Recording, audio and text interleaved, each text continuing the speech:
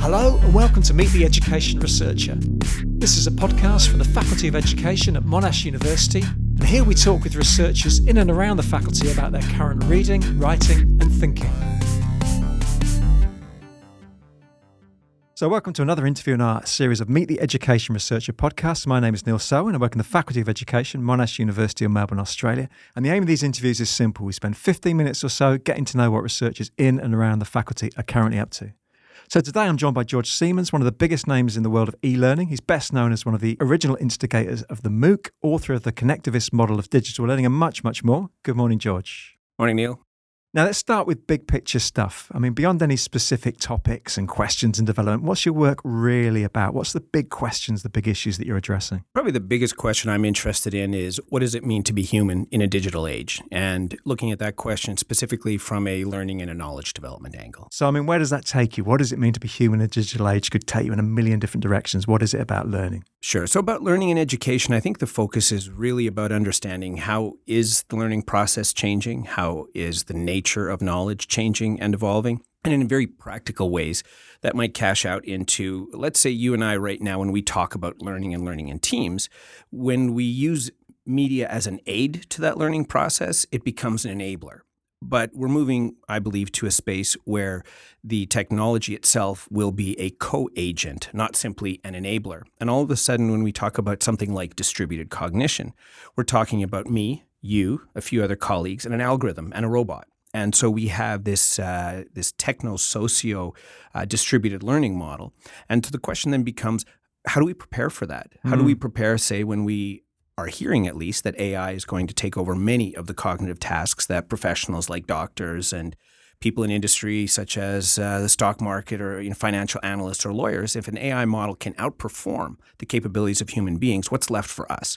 So a critical question for me around what does it mean to be human is that digital, technical, distributed form of intelligence, and how do we prepare learners to be participants in that? So it's not using technology to do the same old things. It's using technology to do things that are completely kind of unimaginable at the moment. So, I mean, this is kind of very future-looking stuff. Yeah, and I think as much technology as which is hard to imagine, but it's technology as an agent rather than as an enabler. Yeah. Because we're so used to saying, technology it's just a tool. I mean, we hear it, and I know you're thinking your work as well. You're familiar, or at least articulate that it isn't. I mean, there's a lot of things that get dragged in when we bring a tool in.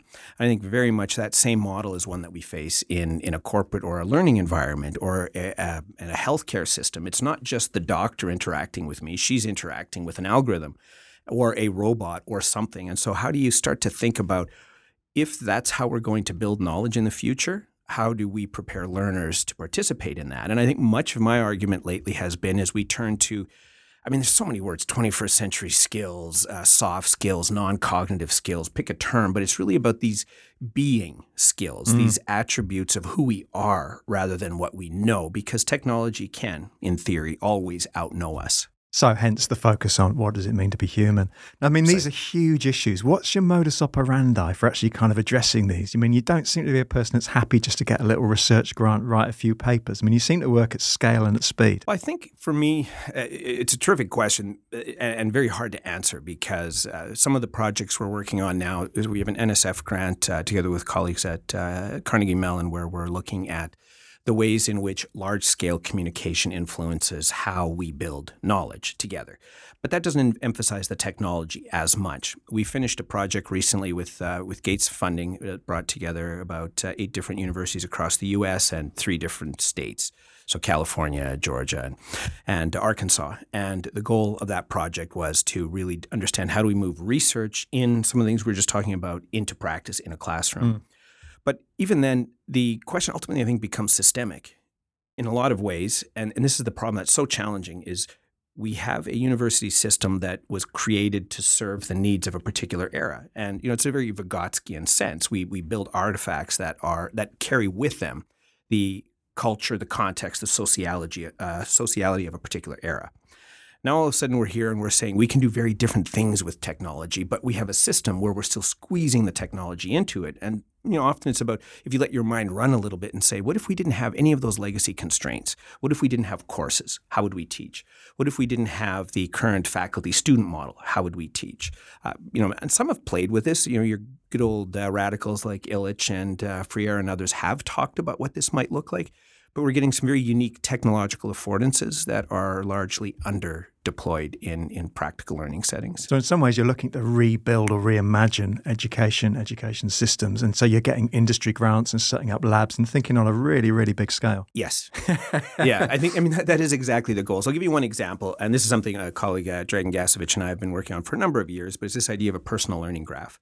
Because so much of what we do educationally centers on curriculum. We develop curriculum, and the curriculum is what faculty are experts in. So we pull together all these resources and this content we think students need to know, and we give it to the students. We don't know how students sitting in the seat in front of us, or students sitting halfway down, or a student sitting at the back of the classroom, I don't know what she knows. I don't know what he knows. And so instead, I focus on my curriculum and on my content. But it's a tremendously inefficient way, especially in an age where we no longer are the ones that restrict access to knowledge, because I can talk about a statistical concept in a classroom, and a student can go take a MOOC on it that evening through edX from the person at Berkeley that developed the particular analytics method that we just talked about in the classroom. So suddenly students have far greater agency, far greater control. And so it's about starting with understanding our students and what they've learned formally and informally and so on. So it starts with a personal learning graph where we begin to know our students in a more systemic way. It then moves into breaking our curriculum down into something. In the U.S., we call them competencies. I know in Australia they have a different meaning, but something at an outcomes or at a granular level that's not course level. And if we can then, when people work in industry, live their lives, become parents, learn new skills, if we could take what they're doing in those environments and assess that, write that to a student's personal learning graph, and then assess that learning graph against curriculum in a particular university, we'd be able to tell a student at any point in their academic career, you're 62% of your way to being a psychologist, you're 30% of your way to being a botanist, you're 42% of your way to being a chemist, and give people choices that say, we don't need you to fit into our boxes. Our boxes have to react to your learning graph. So this idea of agency, giving individuals choice, I'm really interested in what the politics are behind all of this. I mean, what are the values and the kind of ideals that you're trying to pursue through all of this? And on some levels, it's really about the centering capabilities of technology. And it has a twofold attribute from the way I look at it. On the one hand, networks always break things down into smaller pieces. So we saw this, back to the days of Napster, and it was an album became a song. And more recently, we see a book, a textbook, can become just an individual PDF chapter to download, or it can become a 10-minute YouTube lecture by the faculty member that wrote the text. And so networks break things down. But fundamentally, learning is a coherence-generating process, which means when I learn something, what I'm essentially doing is creating a network of how the pieces fit together for me conceptually. And so in a situation like that, I think the challenges or the opportunities that we face is to look at how networks alter much of our relationships. And agency is the central attribute, because now I can choose. I can decide what I need to do. I don't need to rely on someone else. So to get the Kantian notion of what is enlightenment, and enlightenment was the ability to do for yourself what others have done for you previously. And I think when we talk about enlightenment from a learning end, sort of a learning enlightenment, it's the same thing. It's about you being able to do for yourself what a teacher or a faculty member had to do for you in the past. And so this idea of networks, I mean, you focus a lot on openness and open networks. I mean, what does open mean to you? In a network sense, in a learning sense, openness, I think, means essentially that we have the ability to connect our pieces of learning from different spaces of life into a central profile or a central, like a personal learning graph, as I mentioned. Openness means that we have ready access to expertise to validate the learning that we have. Openness means that we can get a hold of content and educational resources. So MOOCs, for example, I know they currently have a bad name, but what MOOCs represent is more consequential than what they are in a university environment right now. And what they represent, I think, is the university grappling with ways to incorporate digital technologies into how we teach and learn, and how is the relationship with the student and the teacher and the institution, even corporate environments, changed.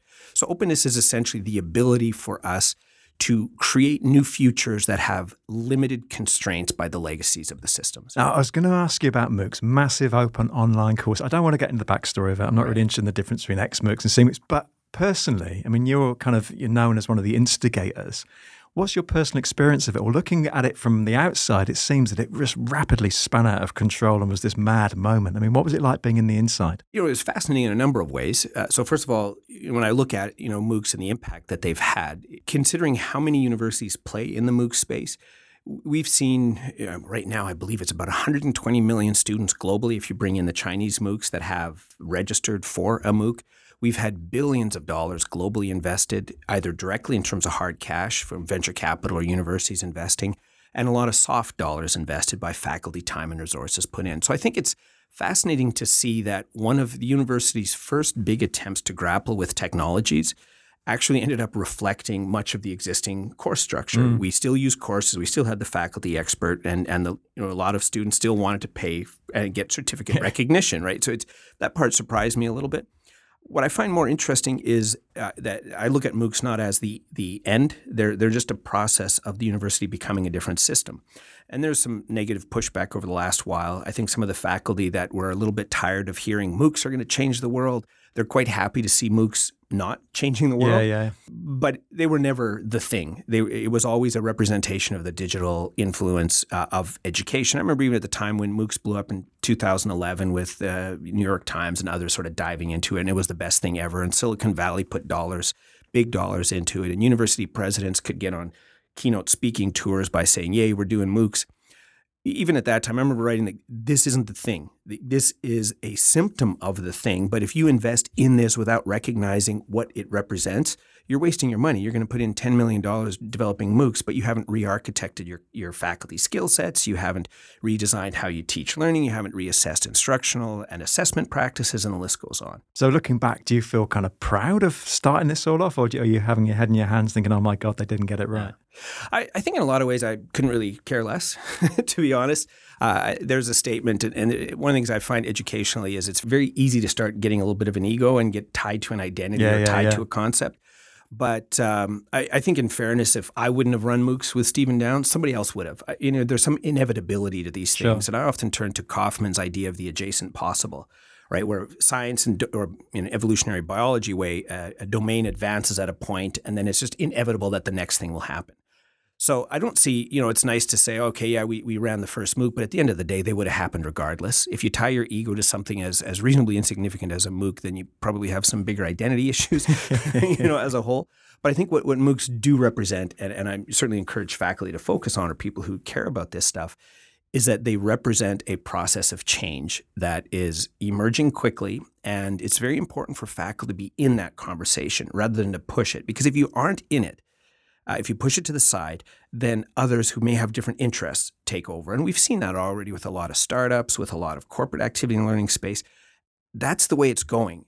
It's the digitization of learning and education. And I'm a little concerned, and have been for a number of years, that faculty in many cases have marginalized their voice, which often is a social agency, society enabling voice, and have allowed a number of entities take greater control in the university sector that have very different interests than the social, societal well-being. Yeah, it becomes just a bureaucratic kind of structure. Now, I wasn't going to label you as the MOOC person. I wasn't going to do that at all. MOOCs were very much a feature of the late 2000s. We're now in the late 2010s. I mean, what ideas are currently getting you going? What's currently getting you excited? I think I'm very interested in, this is a sloppy concept, and it hasn't become clear enough to me yet exactly what it is.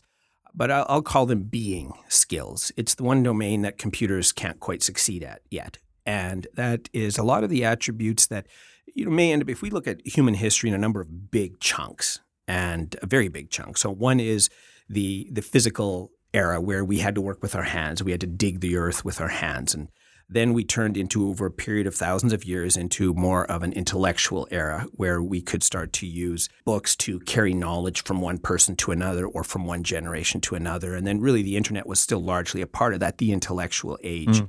And as computers now, whether depending on how much you believe in the AI machine learning model coming forward, we're at a stage now where we're entering what I would call a being age, where the technological systems around us are more intelligent than we are, so to speak, or nothing is, for example, capable of building a Boeing 787. It's a network of technologies and people, a system that can build a 787.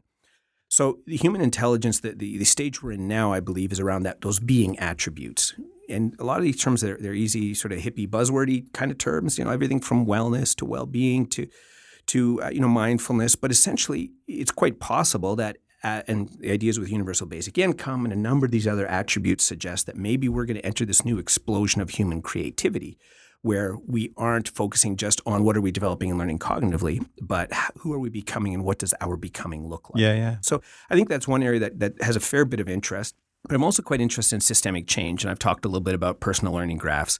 I think if we have personal learning graphs with properly mapped university curriculum, with a clear mapping of labor market skills and mindsets, there are far more effective ways for us to take somebody who's in the labor market, gets reskilled due to automation, needs to get a new degree, goes back, and rather than doing a 2-year master's, she could finish her master's off in 4 months because it takes advantage of what she already knows. So we have to tweak the university system to enable people to participate in it in such a way that serves the dominant structure of information in society today. Yeah, so it's lifelong and life-wide, and as you say, it's not this kind of like cookie-cutter way of distributing higher education. Exactly, and it's not new. I mean, when you look at it, people have been talking about a lot of these concepts for a long time, for decades, if not more. I mean, I look at mastery learning back in the 60s and the 70s, and competency-based education. That was a lot of discussion going on with it.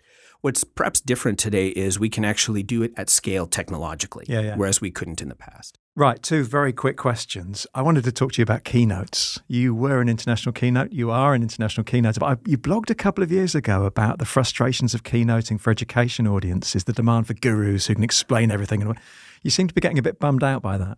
I think for me it was, we very much want to, I'm not quite sure how I would best word this, but, in the education sector, we like to have people who have answers. And I've long had the view that, networks have the answers. And so for me, it was very frustrating to go to a conference, do a keynote, and try and communicate something and then have a response and not knowing what the impact was, not knowing where it went or what happened with it. Yeah. So it was really the same thing about the MOOC conversation that we had, where if that becomes your identity, it's actually distracting. So one professional society I was involved with early on in forming, after I was finished with my, serving as a, early president, I just made a conscious decision to not attend for a number of years, simply because there is a desire to have people with answers rather than for us to have conversational engagement as the pathway to answers. We give certain people too much credit and not enough to ourselves and to our own networks. And you mentioned before about ego and personality in academia, and it's very difficult to divorce the idea from the individual. Exactly. Now, the second thing I was really interested in was your following you on Twitter, you come across as quite unimpressed by a lot of education research. Now, what is it that really gets your goat when it comes to reading education research? I think education sits at a really difficult point. On the one hand, it's pragmatic and it makes an impact in people's lives. It's focused on really important things like equity and fairness and giving people opportunities that perhaps we didn't know they weren't getting because of socioeconomic status or any number of factors that impact them. I think what gets my goat educationally is when activism is passed off as research, and which activism is needed. You need to have a focused attempt to change inefficiencies and inequalities and unfairness within a system. But it does a disservice to what research is when we begin to become sloppy around what exactly is this thing or what exactly is the method. Yeah, and the slippage from evidence into kind of, as you say, opinion. Well, and it's difficult. So there's, I don't want to get too deep into some of the sort of the philosophical, even the epistemological orientations around it. But it's this view, are all beliefs valid? Or should we, for example, say that there is a scientific way to look at the world and how the world works that's different than from what's maybe communicated in some spiritual or religious traditions? Should we trust that the model of who humanity is can be better addressed through an evolutionary lens, or do we need to address that through a religious lens? And I think those are the kinds of questions that, for me, where you begin to move into other epistemologies, but you still want to lay claim to authority with it, or where you, in some cases, deny the authoritative value of certain mindsets or methods, because I think it's reasonably fair to say things like the scientific method have changed the quality of life for billions of people, whereas today, in our generation, we're living longer by a factor of 2 than people did even 120 years ago. And that didn't happen by accident. It happened by a sustained application of a method for exploring and understanding knowledge. So then we have to look at it and say, if that's what research is, then how does that differ from our attempts to generate equity within our society? And there's an overlap, there's an interconnection, but I get frustrated when those two are obfuscated. Now, finally, you're making a move over to the University of South Australia. Why do you think so many international ed tech researchers are coming over to Australia? This was a country that was described by one of its own prime ministers as the arse end of the world. I mean, is it the promise of better coffee? Is it escaping Trump? Why are you coming here? It's all about the coffee. No, I think it's a lot of the opportunities here, and I still have I have an appointment with University of Texas ongoing.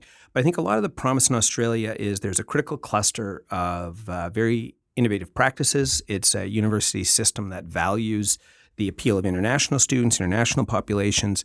A lot of interesting work happening around all aspects of the student experience, around all aspects of research, and so.